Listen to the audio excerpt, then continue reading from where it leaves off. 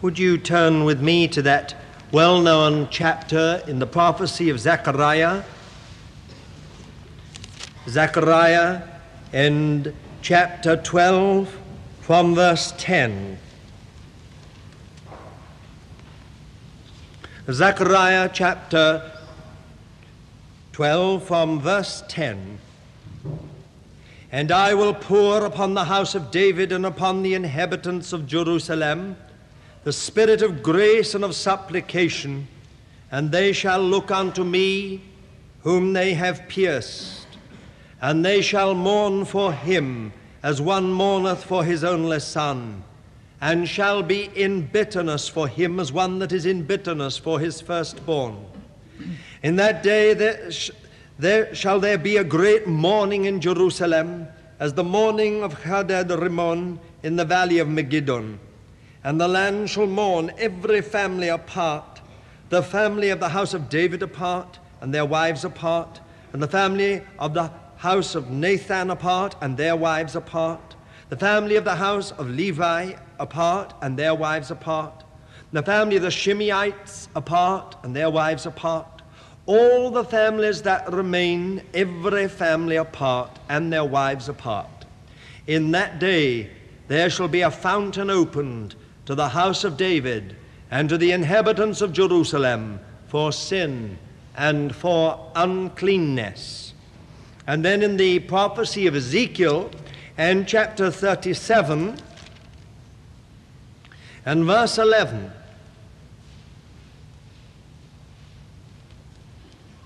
from verse 7.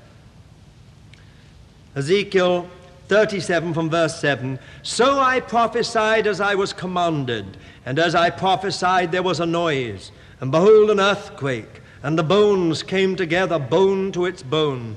And I beheld, and lo, there were sinews upon them, and flesh came up, and skin covered them above, but there was no breath in them.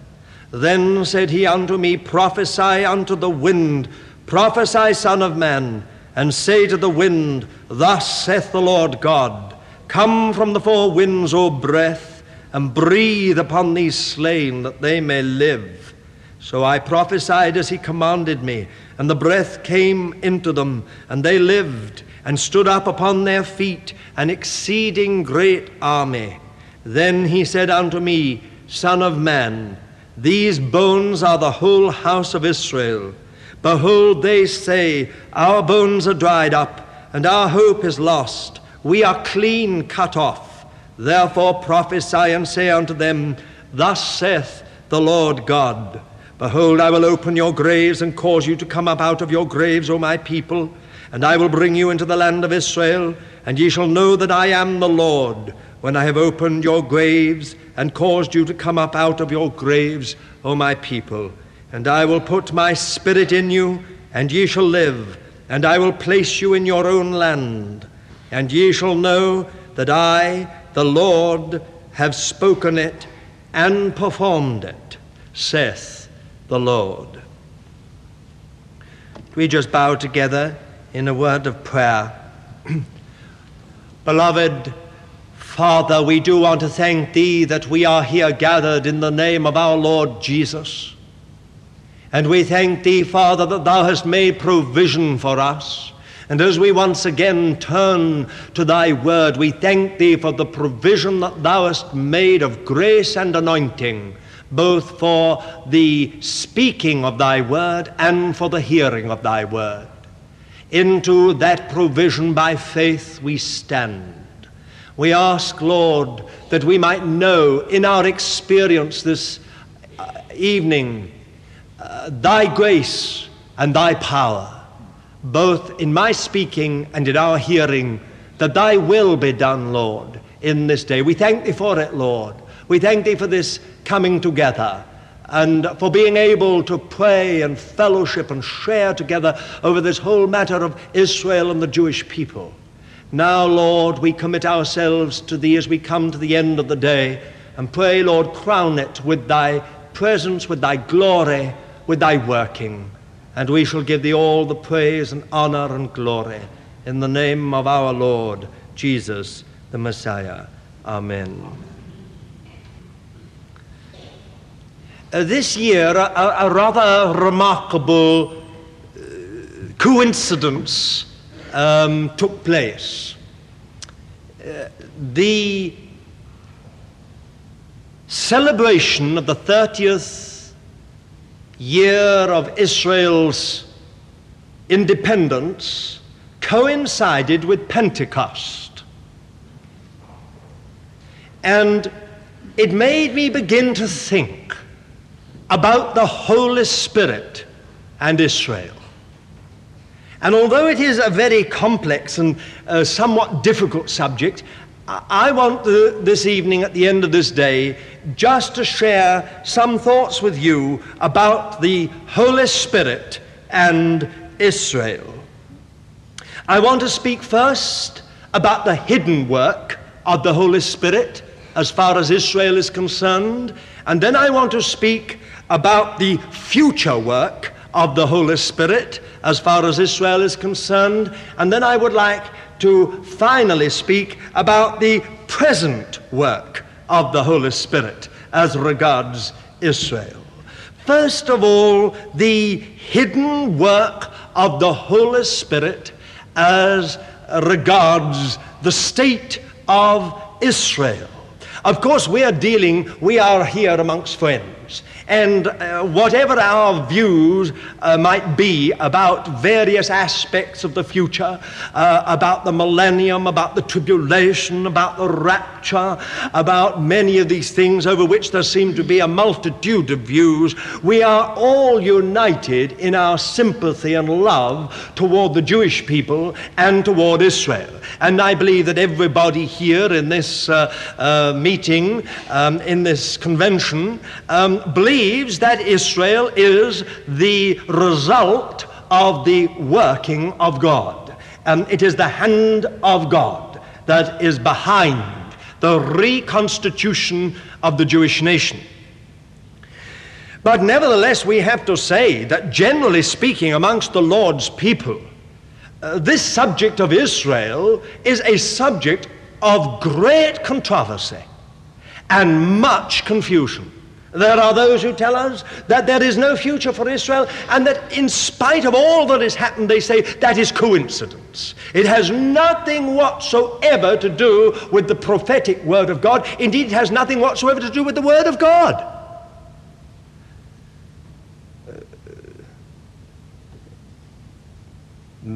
Jan Willem van der Hoeven, who was speaking earlier today, was telling me last night how at a certain Bible college, he, after some lecture on prophecy, when question time, he asked the lecturer, very well known and revered evangelical, now with the Lord, he said to him, has Israel any significance as far as the Word of God goes? And the lecturer replied lucidly and concisely, none whatsoever. Now, this subject of Israel, as I think most of us know, is a subject of controversy.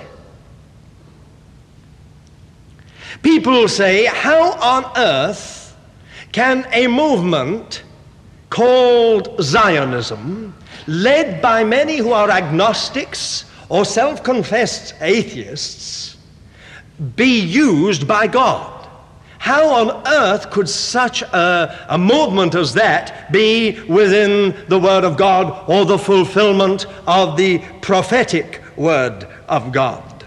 But I believe that this is the hidden work of the Holy Spirit.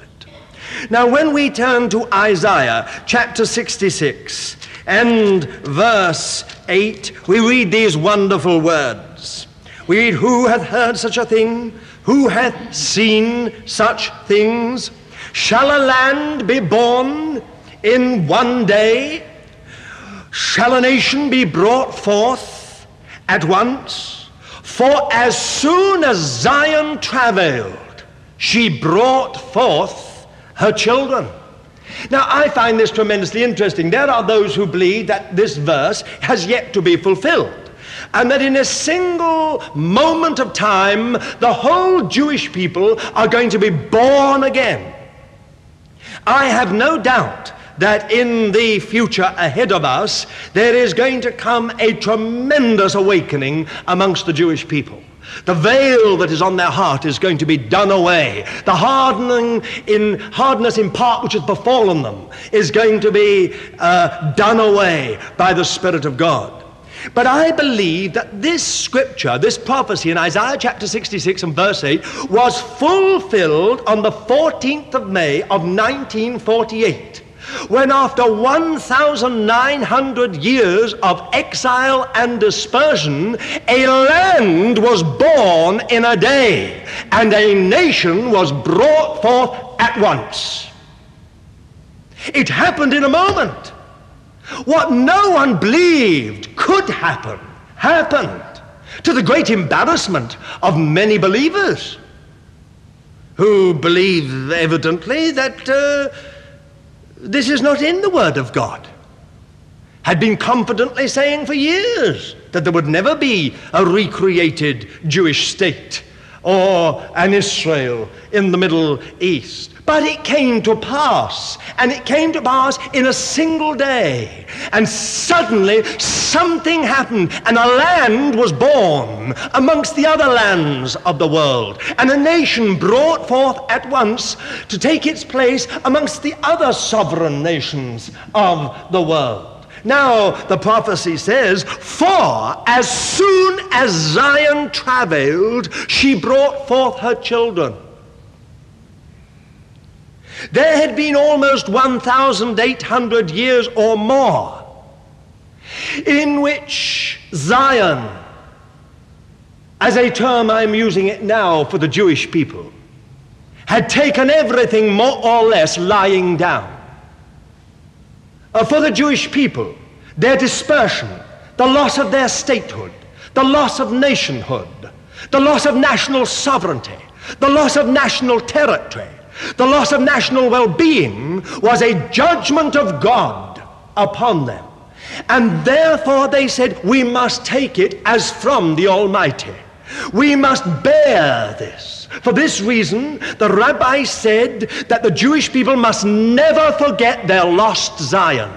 No Jewish bride in an Orthodox wedding could ever wear a gold or silver piece of jewelry on her wedding gown. No home could ever be built by a Jew that near the entrance there was a portion left unfinished to remind them of the destruction of Zion. Orchestral music was not allowed except on specific and particular occasions. All these little regulations were to remind the people of a lost Zion. The Jewish people lived as if they had only just lost Zion yesterday, all through those 1,800 years, just as if it was only yesterday that this tragedy came upon the nation. It was rather like Lot's wife. It was as if the whole nation was frozen into an immobility by something that happened 1,800 years ago. How did Zionism come to birth? I know it's a dirty word in some circles, now defined by the United Nations General Assembly as racialism and racism. But how did it come into being? Well, there are two streams. Right back in the last century, there was a rabbi called Rabbi Tzvi Kalischer, who led a synagogue, a congregation in East Prussia. And suddenly he began to teach that the redemption of the Jewish people, the redemption of Israel, would come in two stages. This was absolutely electrifying in its result, because up to then the redemption that was to come to the Jewish people was wholly supernatural, wholly divine, and was going to come, as it were, out of heaven with the Messiah. So when this rabbi began not only to preach this and publish tracts and little pamphlets, but to prove from the Bible, the Old Testament, and from the Talmud, that in fact this redemption would come in two stages. The first stage, he said, would be when the Jewish people themselves shook off their sloth, returned to the promised land, and started to reclaim the land and rebuild the cities, which would end in a reconstituted Jewish state. That was the first stage of redemption. The second stage of redemption would be supernatural and divine. It would come with the Messiah from heaven, as it were. Do you understand? So there were these two stages. Now, of course, he was excommunicated, and all those who read his pamphlets and so on were also sort of put out. But it's interesting that there was another rabbi. He was an Ashkenazi rabbi. There was another rabbi, a Sephardi rabbi, leading a congregation in Semlin near Belgrade in what was then the Austro-Hungarian Empire, and he also taught the same thing without any connection with each other. Redemption would come in two stages. This caused a great ripple through all the Orthodox circles. Now, on the other hand, there were a large number of Jews, especially in Central Europe, in Western Europe, Central Europe, and also in Russia and Eastern Europe, or the whole of European Jewry, that were what we call assimilated Jews. Now, what is an assimilated Jew? An assimilated Jew is a Jew who really wants to be like the nation in which he's found. He wants to identify totally with that nation, in dress, in habits, in everything, except that he is of Jewish stock. Now, amongst the higher middle class and the higher classes, this became very much the in thing to be assimilated. And there were so many Russian Jews whose one great goal in life was to be Russian, to speak Russian, to write in Russian, to contribute to Russian society and Russian national life. It was the same in Austro-Hungarian Empire. It was the same in France. It was certainly the same in Germany. These assimilated Jews did not believe in a Zion. They believed that their Zion was Russia, their Zion was Germany, their Zion was France, their Zion was Britain. Their Zion was, in fact, the onward march of humanity. And the little exclusive particularism, as they said, of the Jewish people must be lost in the onward march of humanity into an enlightened age, into a golden millennium, you see, in which all men would be one. And they said to go back to anything sort of Jewish is ridiculous. Why can't we be Jews, but contribute to our life? Now, all this was changed, of course, by the Russian pogroms. Suddenly, overnight, in the Russian pogroms, which began at the end of the last century, when suddenly, as it were, out of the darkness would ride a whole bevy of men and simply beat people senseless, rape women, burn houses and shops, loot everything, leave children mentally retarded for the rest of their lives by the things they witnessed and the things that were done to them. Suddenly, overnight, all these Jewish intellectuals in Russia realized that their idea of an onward progress of humanity was shattered.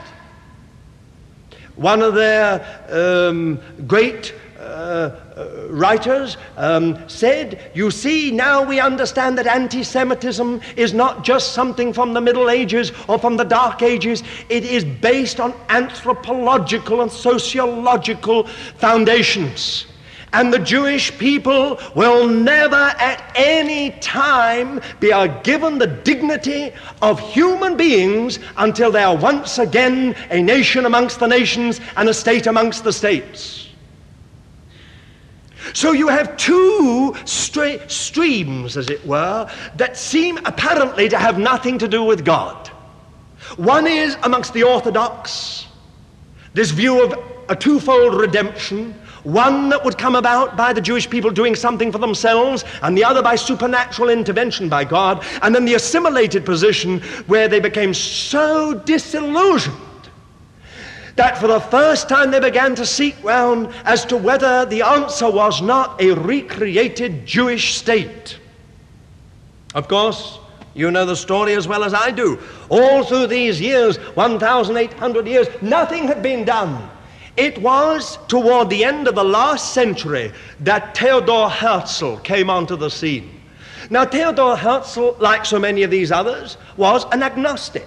He very early broke away from all religious observance.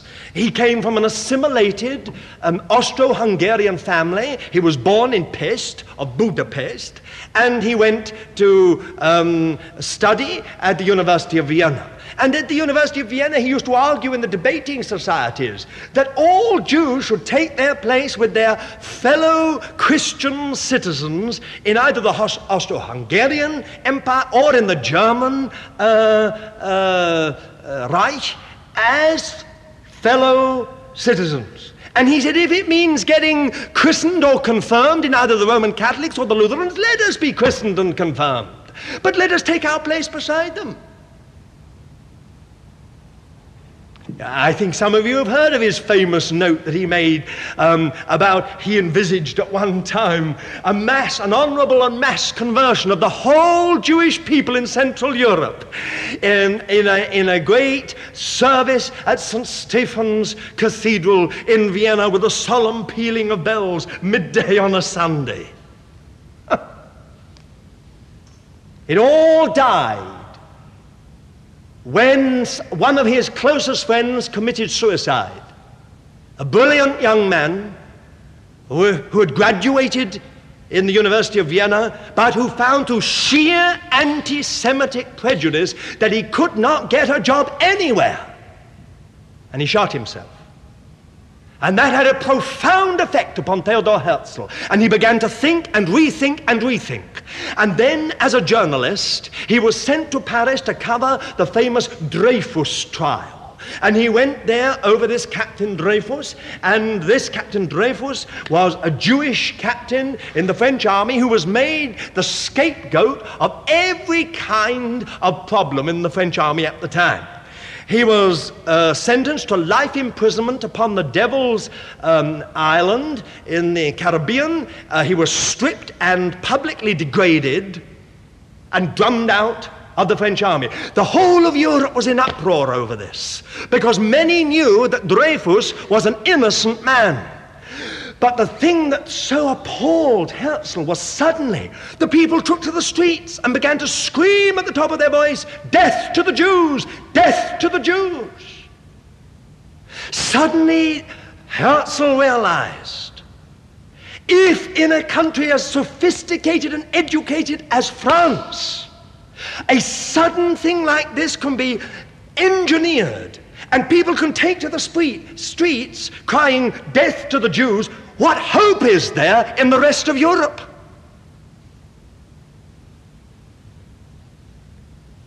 It was then, he says, that a vision came to him, so tremendous, that he said, whether I slept, or whether I walked, or whether I stood, or whether I sat in my work as a journalist, it completely overpowered me.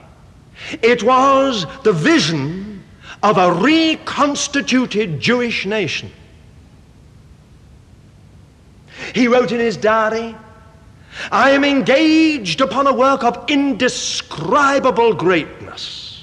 I do not know whether it will come to pass, but I do know this, that somehow or other, for me, life has ended and history has begun." He envisaged a congress in which all the leaders of Judaism would gather together to discuss the possibility of somehow or other buying honorably territory somewhere in the world, preferably in the Middle East, in the Promised Land, for this Jewish state. Now everywhere Herzl went, they laughed him to scorn. German Jews said to him, "We are more German than the Germans." French Jews said to him what they'd said to Napoleon many years earlier, "Paris is our Jerusalem." He was looked upon as a kind of vulgar rabble-raiser by many of the Jewish aristocratic families, or at the best as a kind of mystical Jewish Jules Verne, a kind of seer of dreams and a kind of thinker-up of legends, of visions, of kind of almost like a science fiction.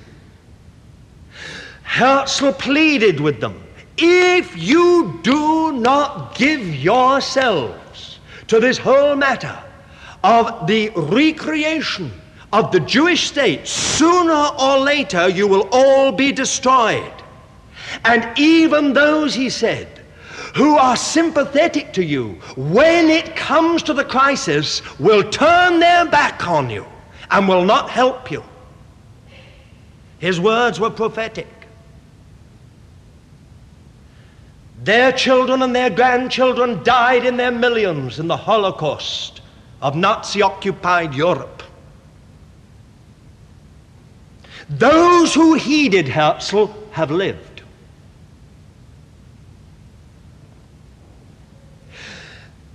In November of 1897, the first International Congress was called, and it is a very interesting fact that it was the first Congress in which Jewish leaders came together since the destruction of the state in 70 AD.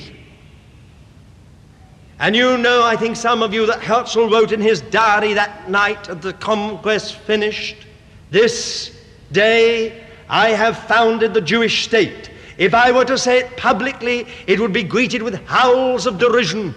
But in 5 years, perhaps, certainly within 50, the whole world will know it." It is very interesting that within 50 years, almost to the month, in November of 1947, the United Nations passed a resolution by a 2/3 majority recognizing the right of the Jewish people to a sovereign state of their own. It had come to pass. Now, my point is this: 1,800 years and nothing happened, but as soon as Zion travailed, she brought forth. Within 50 years it happened. They were the bloodiest years of Jewish history. They were the most turbulent years of Jewish history. They were in many ways of years of anguish and suffering that even the Jewish people, with all their story of suffering, had never known before. But in those 50 years, the moment Zion travailed, she brought forth. When Theodor Herzl was dying, he said to his doctor at the age of 44 years of age, of a broken heart, labor had broken him, rejection had broken him, sorrow had taken its toll. But as he lay dying, he said to his doctor, "You see those young Jewish men guarding the door? Listen to me. One day," he said, "they will enter the promised land as surely as I lie in this bed." And they did.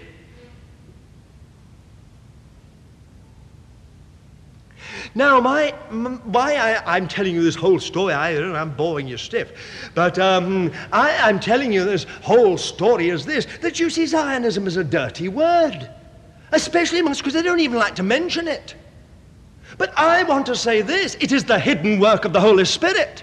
Who put into the minds of those two rabbis this? Who disillusioned the assimilated Jews in all their positions in the academic and intellectual world of Europe? Who did it if it wasn't the Holy Spirit? And isn't it an amazing thing that Theodor Herzl spoke of something far bigger than himself? He said, it looks over my shoulder, it whispers in my ear, it carries me, it causes me to dream when I'm asleep. What was it? If it wasn't the hand of God, if it was not the Spirit of God. When he died, Reuven Brenin said, the story, of course, has been challenged in some quarters, but Reuven Brenin normally has told the truth in every other anecdote that he's ever told of Herzl. Reuven Brenin says that shortly before Herzl died, when he spoke to him, He opened his heart, Herzl opened his heart to him and said, I have told no other person this, but when I was 12 years of age, I don't know whether it was a dream or a vision, I was carried in the arms of the King Messiah to the Ancient of Days. And he said, I saw Moses. And he said, just as someone would, he was so like that statue of Michelangelo that I remember when I was a boy. But he said, when I was brought to the King Messiah, by the King Messiah, he said to the Ancient of Days, the King Messiah, for this child I have prayed. And then to me he said, go to my Jewish people and tell them that I will soon do great things on their behalf. The fact of the matter is, in my humble estimation, it was the hidden work of the Holy Spirit. The Holy Spirit was taking hold of this one and that one and the other one to produce something that was to end in the fulfillment of the prophetic word of God. Even the might of Nazism could not destroy it. Indeed, God used the very wickedness of the Nazis to make the state of Israel an absolute necessity. It was because they would not listen to Herzl that God allowed evil itself to drive the Jewish people to a place where they at last recognized that Herzl was right. There was no hope for the Jewish people amongst Gentile majorities. There was no hope of them ever being accepted as equals in Gentile society. The only hope for the Jewish people was that they might become again a sovereign state amongst the states of the world. I say that this is the hidden work of the Holy Spirit. Take Eliezer ben Yehuda. Earlier, his name was Eliezer Perlman. Now, Eliezer ben Yehuda was not a believer. He's what we call an agnostic. Very early in his life, he turned against all religious observance and was kicked out by his family for reading Robinson Crusoe in Hebrew, because it was considered a most dreadful thing to have put Robinson Crusoe into the holy language.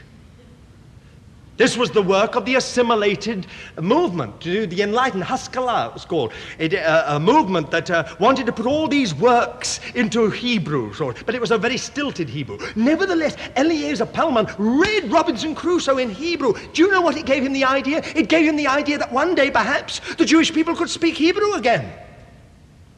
That's where it all began. Would you believe it? Robinson Crusoe was used of the Lord as well, you see. It is most remarkable. Now, in Eliezer ben Yehuda, he changed his name to Ben Yehuda because he saw that if the Jewish people were to go back to their ancestral land, to their ancestral home, they must speak one language. Otherwise, he said, knowing the Jewish people, and we all who know very well from inside Jewish things know that he's right. He said, knowing the Jewish people, they will be split into 1,000 fragments. We must speak one language. Now, in his own words, he said, when the news came through of the uprising of the Romanians and the Bulgarians against the Turks, he said it was as if an incandescent flash of light came before me, and as if I heard words in my ear saying, the renaissance of Israel on its own ancestral soil. In that moment, Eliezer ben Yehuda became the great prophet of the Hebrew language. He gave himself lock, stock, and barrel and was considered even by the Jewish people to be a weird eccentric for many years because he had one vision and aim: to renew Hebrew. Now, my dear friends, this has happened in the last century. In the whole history of the world, there has never been a language which has ceased to be a spoken language, has only been a liturgical language like Latin, which after some 2,000 years has been recreated, reborn as the spoken language of a volatile, virile people. Yet this happened with him. He himself says in his own words, when he said he was an agnostic, He says, I saw an incandescent flash of light before me, and words in my ears. The renaissance of Israel, of the Jewish people upon their own ancestral soil. Is that the devil, or was it the Spirit of God? I say it is the hidden work of the Spirit of God, working here and there, quietly, strongly, knowing exactly what he's doing, to recreate the Jewish nation. The hidden work of the Spirit of God. I could speak for hours on this thing. When Eliezer ben Yehuda was near the end of his life, he went to the synagogue, sat in the synagogue, and with tears running down his face, heard the official pronouncement of the end of the second exile of the Jewish people. He lived to see it. Because officially, the second exile ended with the Balfour Declaration. He lived to see it. Now, dear ones, I find all this extremely exciting.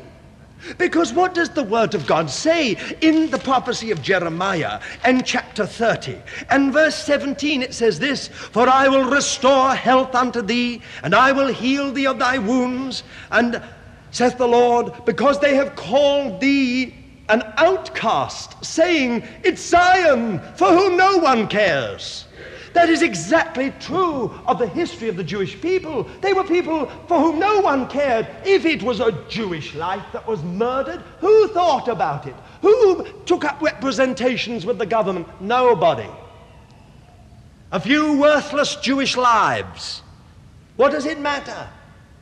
They're the swindlers anyway. They're the great exploiters of Europe. They're the poison of European society. What does it really matter? They're expendable. No one fought for the Jewish people. Even those who had a love for the Jewish people might pray for them and be concerned for them, but no one went so far as to lay down their lives for the Jewish people. They were outcasts. And because for 1,800 years they were outcasts, everyone looked upon them and treated them as outcasts. And the Lord himself said, I have seen this. I myself will restore health unto thee. I myself will heal thee of thy wounds, because they have said it's Zion, which is an outcast, for whom no one cares. But listen to what the prophet Micah says about these outcasts. In Micah and in chapter 4 and verse 7, And I will make that which was lame a remnant, and that which was cast far off a strong nation. What does it mean? How do you spiritualize that, may I ask? The Lord says, I will take that which was cast far off and I will make it a strong nation. Is that not exactly what has happened? This little nation of 3 million people have become a strong nation. The world has marveled at this little people. I want to tell you, this is the nation of the Entebbe rescue. It is a strong nation, a nation that's prepared to stand up for itself, that is prepared to defend its nationals and its citizens. How could it have happened after 1,800 years, when they've been trodden down, when they've had that haunted look, when they actually made themselves look miserable, made themselves look eccentric, in order to help God? They said, if God has judged us, let us look as if God has judged us. Let us put into our liturgy a sob and a quaver. Let us put into our psalms, when we sing them, a mournful lament. Let our prayer be one dirge, because God has judged us. Let it be seen that we are judged. But what has happened since the recreation of the state of Israel? This nation has thrown off the dirge, and suddenly a strength has come into Hebrew music. Suddenly it's a dance that's come in, and a strong note has come in, and suddenly the quaver and the sob has gone out of the psalms. The Lord said, I will make of those that are cast far off a strong nation. It is the work of God, in my estimation. Now, I do understand that some will find this rather puzzling, because it's what I call the enigma of Zionism. I never fail to be amazed at this enigma of Zionism. You see, here on the one hand, they go back to Israel, and what do? They rebuild the cities. They rebuild the waste places. They rebuild the desolations of many generations. And what do? They put scriptures there. In the rebuilt squares, you will find, as in Ashkelon, there engraved in stone the words of the prophet Zephaniah. And the remnant of the house of Judah shall come again, and the sea coast shall be for them and for their flocks. And they shall lie down in the evening in the houses of Ashkelon. There it is, inscribed in Hebrew in the town square. And if you say, as I once said to a prominent citizen in Ashkelon, but I don't understand it, you just told me Ashkelon is the most irreligious place in Israel. Oh yes, he said, we don't believe anything. Then I said, why have you put the scripture there? Well, it is rather remarkable, isn't it? You go into some of these big new buildings, and there in the cornerstone you see these words, fear not, for I am with thee. I will bring thee from the east and gather thee from the west. I will say to the north, give up, and to the south, keep not back. Bring my sons from far, my daughters. And I say to these people who are agnostics, well, no, how come you? Well, it's like Shakespeare, isn't it? It's very interesting. I mean, it's our literature. But don't you think it's rather, why do you put it in the thing? Why not take something else, like love is strong as death? Oh, well, then they look a bit embarrassed. You see, and they sort of say, well, you see, it's very interesting. It's an enigma. You see, deep, deep down in the Jewish heart, there is a deep awareness of God, even with the agnostic and the atheist. Many of the Jewish atheists and agnostics I've known have become like that because of what they have seen of suffering and anguish. I remember one friend of mine who went through Auschwitz, and the only reason he lived, he still had the tattoo on his arm, was because he was the strong man of the Hungarian state circus. And he was the man put with others to dig the graves for the bodies. And in those few days they dug, because the crematoria couldn't take any more bodies. So many were being gassed. The day before he was liberated by the Russians, his whole family, grandfather, grandmother, his maternal and paternal grandparents, his uncles, his aunts, his nephews, his nieces, his cousins, his wife, and his 5 children were gassed. And he said, do you know what? As those people queued up and went into those gas chambers, they sang psalms. Then he said, why didn't God break out of heaven and save them? He was an agnostic. He said on another occasion, I remember him saying, I saw the Hasidic people dancing as they waited to go into the gas chamber. They were welcoming death. Then he said, if they have such faith in God, why didn't God do something for them? Now, dear friends, you know, if you're real, what answer have you got for that? Deep down in the Jewish heart, there is an awareness of God. And one day, it is this deep-seated awareness of God that is going to be ignited into glorious and dynamic faith. It's there. But there'll come a day when God will give them faith. And then the whole thing will ignite and become the dynamic for the last stage of human history. I must go on or we'll never finish. I've got a few things to say about the future work of the Holy Spirit and the present work of the Holy Spirit. But I must just tell you one other thing about this that is thrilling to me. Here is another example of it. You see, do most of you know, I'm sure McCagan does, and 1 or 2 others of you may know this, but I mean, I wonder how many really know how the state emblem, the official emblem of the State of Israel was chosen?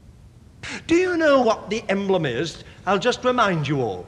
The official emblem of the State of Israel is a 7-branched menorah, lampstand, with 2 olive branches on either side, and underneath written, Israel. Right? I suppose most of you have seen it. Now, that was chosen by David Ben-Gurion on the basis of Zechariah chapter 4.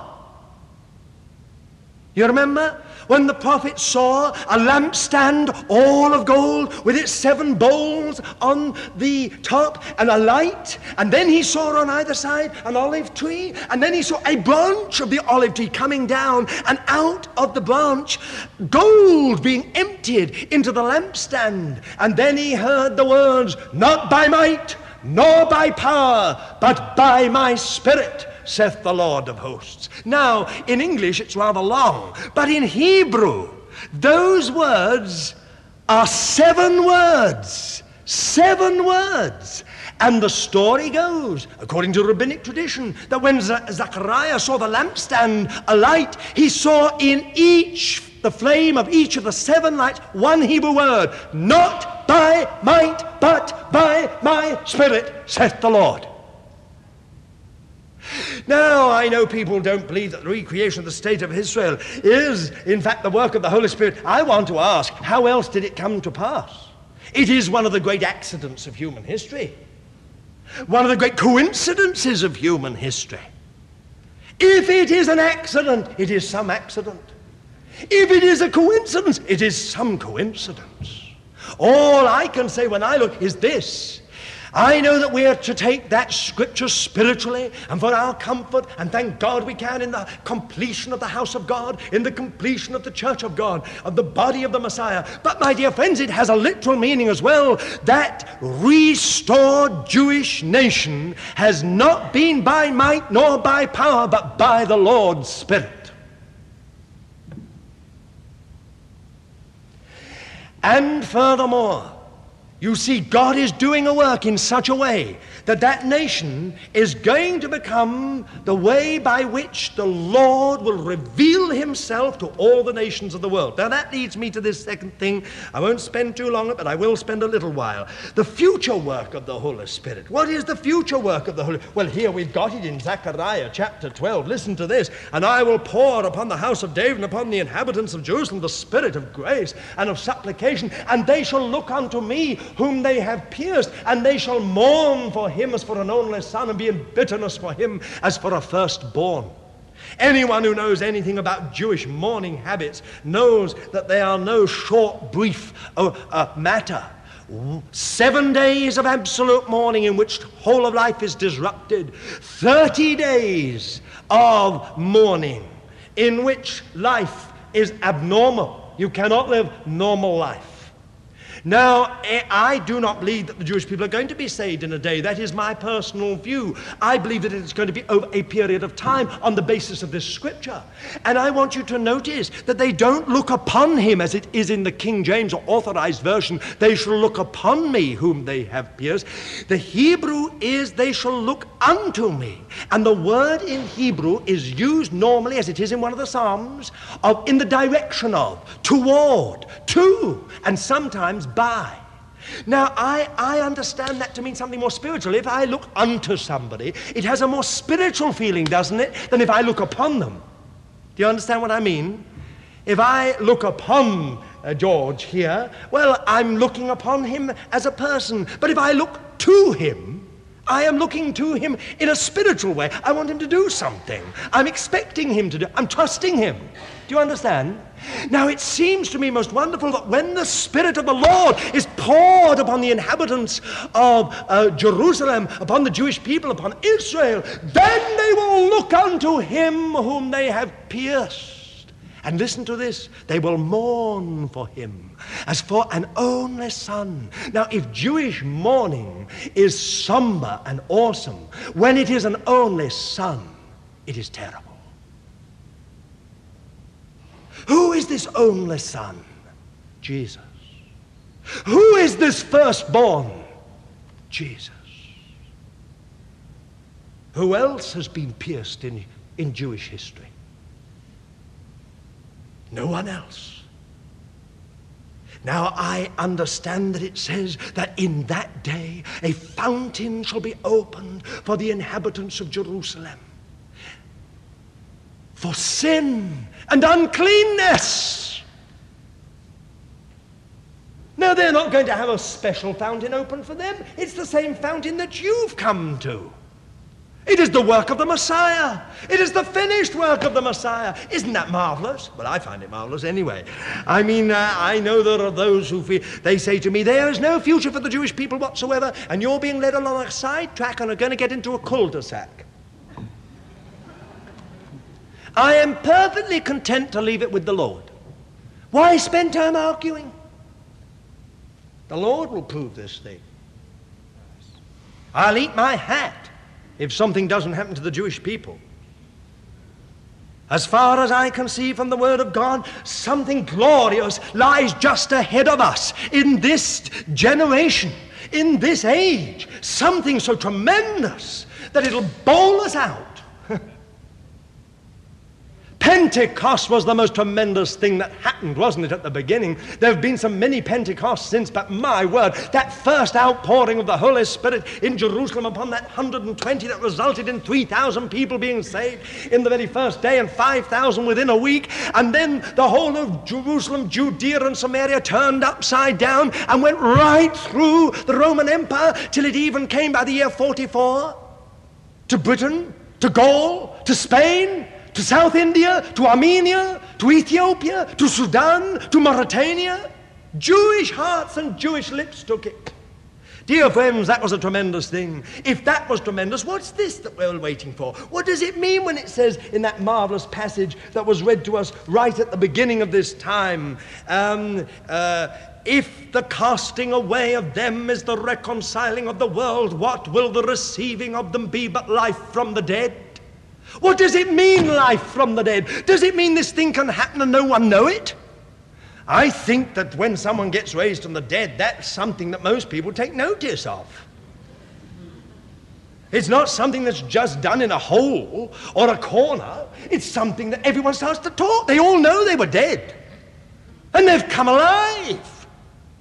And the prophet Ezekiel says, when they have become as it were a nation, that is, they've got the skeleton, the bones are back in place, and the flesh comes over, and the sinew, but no spirit in them. But when the Spirit of God comes into them, they will stand up an exceeding great army.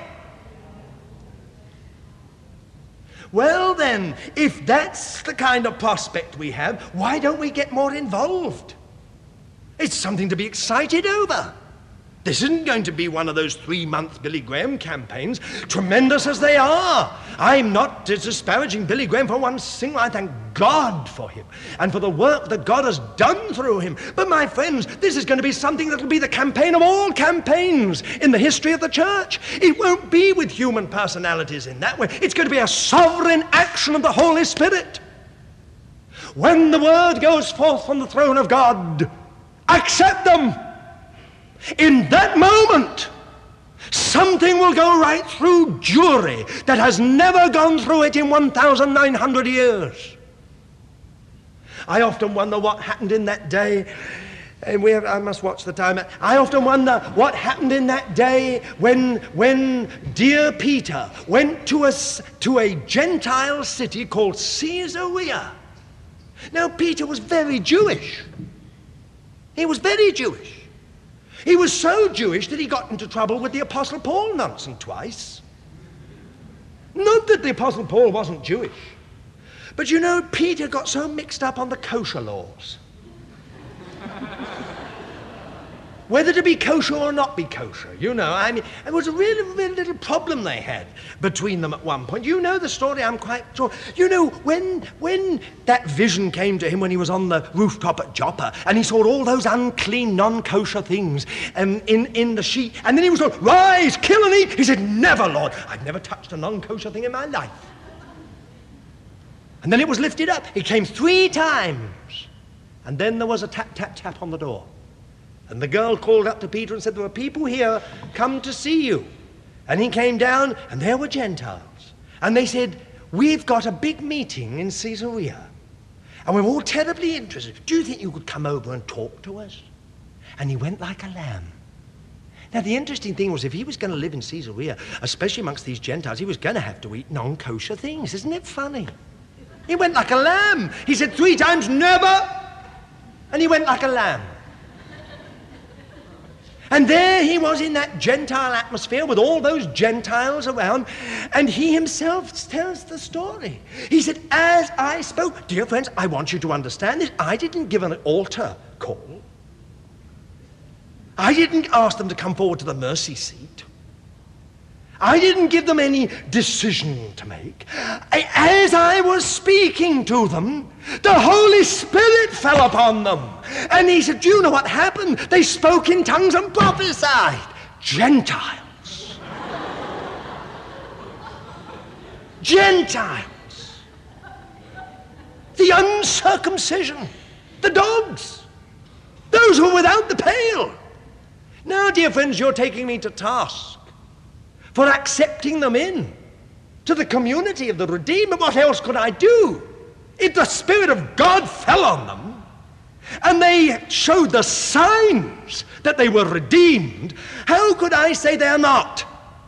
Now, my dear friends, don't you think in that little tiny meeting in Caesarea, which must seem to us so odd, I suppose it was some little small meeting with about 60, 70 people jammed into a kind of the largest room in the house, we wouldn't have thought of it as very Christic. We wouldn't have thought, this is the most significant meeting in the history of the church. But I tell you something. There's not a Gentile Christian in this place today that is not here as a result of that meeting. Until that time, the key had not been turned in the lock. The door had not been opened. But in that moment, it was as if God said, accept the Gentiles, accept them. And then I suppose he said, now it's no good saying that to my servant Peter, because he'd choke. So what I'll do is I'll pour the Holy Spirit upon them, and then he'll have to accept it. And when he goes back to Jerusalem and gets hauled over the coals, he'll be able to say to them, well, my Lord did it. But there are none of you here today who are not here as a consequence of that meeting in Caesarea. Now there's going to come a day, in my estimation, when the word will go forth from the throne, when God says, accept them. And it will be this time the Jewish people. I don't know how it will happen. I won't predict that. But all I know is that somehow the Holy Spirit will work in such a powerful and magnificent manner that thousands upon thousands of Jewish people will look unto him whom they pierced and shall mourn for him as for an only son, and be in bitterness for him as for a firstborn. Now this will also be national, because this reference to Hadad Rimon in the valley of Megiddo was to the great national days of mourning in the times of the godly King Josiah when he died, and the whole nation mourned his passing. So where else in the history of the world has there been a nation that has looked back over its history and put its finger upon an event that took place 1,900 years before and said, this is the key to all our anguish, this is the key to our dispersion, this was the key to our sorrow, this was the key to our sadness and loss? This mourning is not the mourning of Judas, who went out and hanged himself. It is the sorrow of Peter, who wept himself into a union with the Messiah. So, dear friends, this future work of the Holy Spirit is very exciting. When I read in Romans chapter 11 and verse 26, it says, I'll read verse 25 as well, for I would not, brethren, have you ignorant of this mystery, lest ye be wise in your own conceits, that a hardening in part hath befallen Israel, until the fullness of the Gentiles be come in, so all Israel shall be saved. Even as it is written, there shall come out of Zion a deliverer, and he shall turn away ungodliness from Jacob. Now I find this very interesting, because it is a quotation of Isaiah chapter 59 and verse 20. And a Redeemer will come to Zion, and unto them that turn from transgression in Jacob. In the Septuagint version, that is the oldest Greek translation of the Old Testament from about 100 years before Christ, which the early church used, it is put this other way. Now, I find that very interesting, because this scripture was fulfilled when the Redeemer did come to Zion and did come to those who turned away from ungodliness in Jacob. All those first believers were Jewish, as our dear brother pointed out earlier today, every one of them. They were all Jewish. They turned from transgression in Jacob, and the Redeemer saved them, and they became that godly remnant at the very beginning of this age. Now, what does it mean when it says in a most beautiful way, a slight change of phrase, and says, there shall come out of Zion the deliverer, and he shall turn away ungodliness from Jacob? My dear friends, I know it seems mysterious, but this is how I see it. It is a mystery. It is the mystery of Israel. It seems to me that the finished work of the Lord Jesus encompasses the whole of Jewish history, from beginning to end. I don't know what will happen to the many who died in unbelief, who never found the Messiah. I leave that to God. But I do know this, that the work of the Messiah encompasses the whole of Jewish history.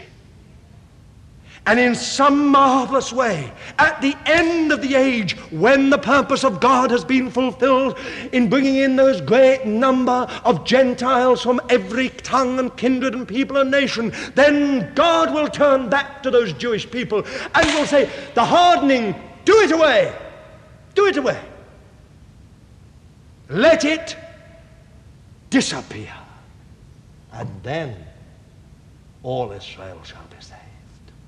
How will they be saved? They will be saved by the work of the Redeemer. In the same way that you and I, have you not been to the fountain open for uncleanness in the blood of the Messiah? So shall they. Do you see it? Oh, friends, how wonderful, how wonderful. And do you see what it says in Ezekiel about this very people? Do you know what God is going to do before then? Before he actually saves them? Before that work comes, if I understand it rightly, he is using them as an instrument by which he gives the nations the evidence for his being. Now, may I say it again? We could take a great internationally known evangelist and we could have great national campaigns in Britain and national campaigns in different countries in Europe or in different parts of the world, but the governments of the world will never listen to a man like that. They will say he's paid. He's an evangelist. He's in the pay of a particular movement or some kind of evangelical movement that runs over the denominations, or charismatic movement or something. You understand what I mean? But if God takes a little nation of 3 million people who seem to be the weakest of all the nations of the world, with an incredible story of sorrow and anguish behind them, and they come back in unbelief and blindness, and then he protects them and guards them, and every time it seems they will be snuffed out, he causes them to triumph, and every time it seems it will be their end, instead it becomes a further stage in the fulfillment of the divine program. Don't you think in the end the nations will begin to say, what is this? What is this with this little nation? We can't snuff them out. 3 million people in an area, if we take Dan to Beersheba, only 140 miles long. Think of that, 140 miles long from Dan in the north to Beersheba in the south. If we went to Eilat, of course, we will go farther. But 140 miles, and do you know how wide? Not more than 60 miles, even if we took a man in. Now, my dear friends, this little plot of ground, 140 miles long, 60 miles wide, with 3 million people in, how is it they overcome 100 million Arabs? Armed to the teeth. Every time they threaten them, and say, we will snuff them out, we will drive them into the sea, we will bathe the ground with Jewish blood. What happens? God steps in. And when Israel becomes cocky, God allows them to suffer, as he did in the Yom Kippur War, till they knew themselves it could have been the end of us. And God stepped in and saved us. Now, my friends, my point is this, it's all in Ezekiel. I mean, it says in chapter 38, and verse 7, and 39 and verse 7, and my holy name will I make known in the midst of my people Israel, neither will I suffer my holy name to be profaned any more, and the nations shall know that I am the Lord, the Holy One in Israel. Now don't think that that means that of necessity they are saved at that point. Because he says in chapter 38 and verse 16, and thou shalt come up against my people Israel as a cloud to cover the land. It shall come to pass in the latter days that I will bring thee against my land, that the nations may know me when I shall be sanctified in thee, O Gog. Now how on earth can God be sanctified in Gog? Does it mean Gog will be saved, the Antichrist? Certainly not. What it means is this: God will take that Antichrist and that Antichrist system, and he will reveal that he is himself. And this is just flesh, demonized flesh. In other words, this word sanctify means God will put things in their proper place. He will say, that's that, and this is this. Do you understand? As if he will say to the nations, now you think you can come against them politically, you think you can come against them militarily, you think you can come against them economically, I will protect them. And so Israel, this little nation, becomes the means by which God will instruct the nations. We have seen something, my dear friends, that United Nations resolution of 1975 defining Zionism as racialism and racism, and Israel as an imperialist, colonialist regime occupying Palestine. This resolution, in my eyes, is as serious as Hitler's beer hall manifestos, which Christians took very little note of. Because in the end, the nations of the world will band together on the ground and foundation of this resolution to destroy this imperialist, colonialist regime in occupied Palestine. But I have no fears for little Israel. My dear friends, I just hope I'm there. Someone said to me a while ago, aren't you afraid of being blown up? And I said to them, well, I think I'll get there quicker. I don't understand them when they say, a little while ago a very famous authoress in mission circles in this country came to Jerusalem, and someone was instructing her very carefully on how to look for bags left in foyers or buses. Now they said, as soon as you see it, get out. And she said, why? They said, it may have a bomb in it. And she said, oh, really? And then she, well, am I supposed to be afraid? Well, he said, you don't want to be blown up, do you? And she said to me, she said, I would much rather be blown into the presence of God than end my days in an old age home. And I said, good for you. Good for you. Much better to be blown into the presence of the Lord. After all, is if we're left half-maimed, that's the problem. Once we're in the presence of the Lord, we'll say, wasn't that a wonderful little trip? Just like that, and we're here. Thank you, Lord, for doing it that way. Now, I'm only just saying this. Of course there's going to be war. Of course there are going to be problems as far as Israel is concerned. But we have no fears for Israel. Our fears are for this nation. Our fears are for the nations of Europe. Our fears are for America. Our fears are for the so-called great superpowers of the world. These are the nations that will be broken upon Israel. They will be devastated. They will be desolated. They will be broken, not Israel. Israel may suffer. Israel may lose much life, but Israel will never be defeated till the Messiah comes. Until those blessed pierced feet stand again upon the dust of the Mount of Olives and walk again within the streets of that old walled city, Jerusalem is invincible. Even according to the prophet Zechariah, when half the city of Jerusalem falls, then at that moment the Messiah will stand upon the Mount of Olives and the kingdom begins.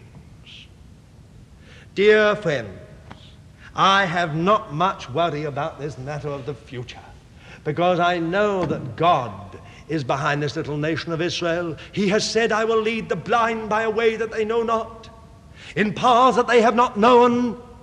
will I lead them. This will I do and not forsake them. They are blind, and he has led them. They have been brought in paths that they knew not. It led to the Holocaust of 1939-1945. These things he has done and has not forsaken them. Thanks be to God. And here is the last thing I want to say. I mean, there's a lot more one could say about the future work of the Holy Spirit. You understand that? But I've just touched on few glorious things that are in front of us. I only know that I want to be on this life from the dead. I pray that my eyes may see it. I pray that I may be in some little way, if God only allows me to be a spectator of this most marvelous thing. I would die content if I could see the Jewish people restored to God. Now, the last thing is the present work of the Holy Spirit.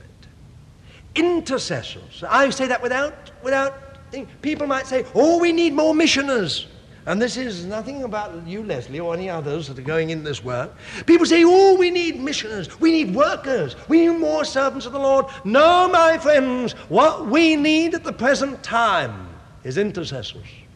Not just people who mouth a few petitions, but people who know how to intercede in the secret place. That is the call. The present work of the Holy Spirit we find in Isaiah chapter 62, where the Messiah says, for Jerusalem, for Zion's sake, I will not hold my peace, and for Jerusalem's sake I will not rest until her righteousness go forth as brightness, and her salvation as a lamp that burneth.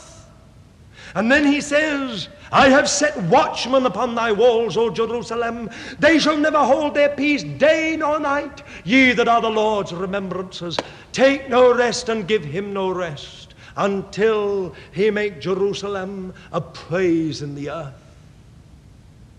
Dear friends, many people want to go and live in Israel. Many people want to get involved in practical, physical ways. I am not disparaging that. But I believe the highest and greatest and most vitally necessary call of the Holy Spirit today is to intercession. What we need are people who are prepared to lay down their lives that God may fulfill his purpose concerning the Jewish people. Is it too much? Is it too much to ask? Those early Jewish believers risked excommunication and derision and alienation.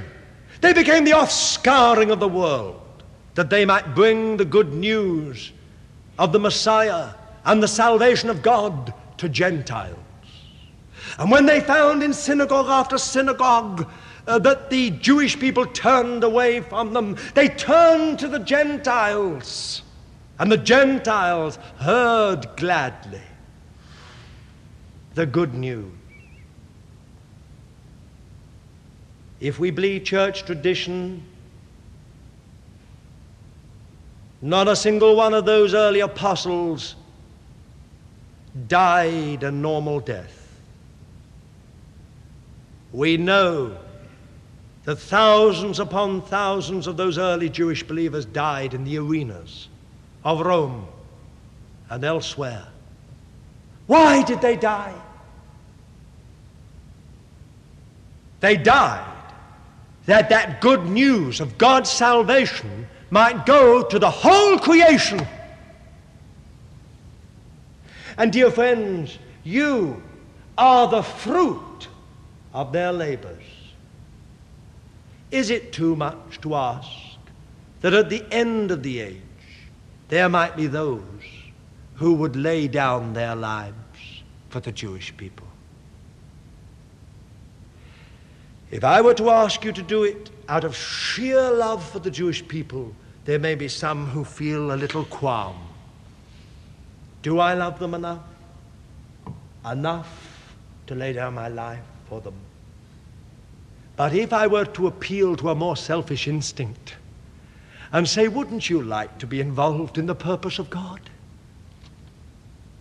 Wouldn't you like in some way to really be involved in what the Lord is doing at the end? For it will be your blessing, my blessing.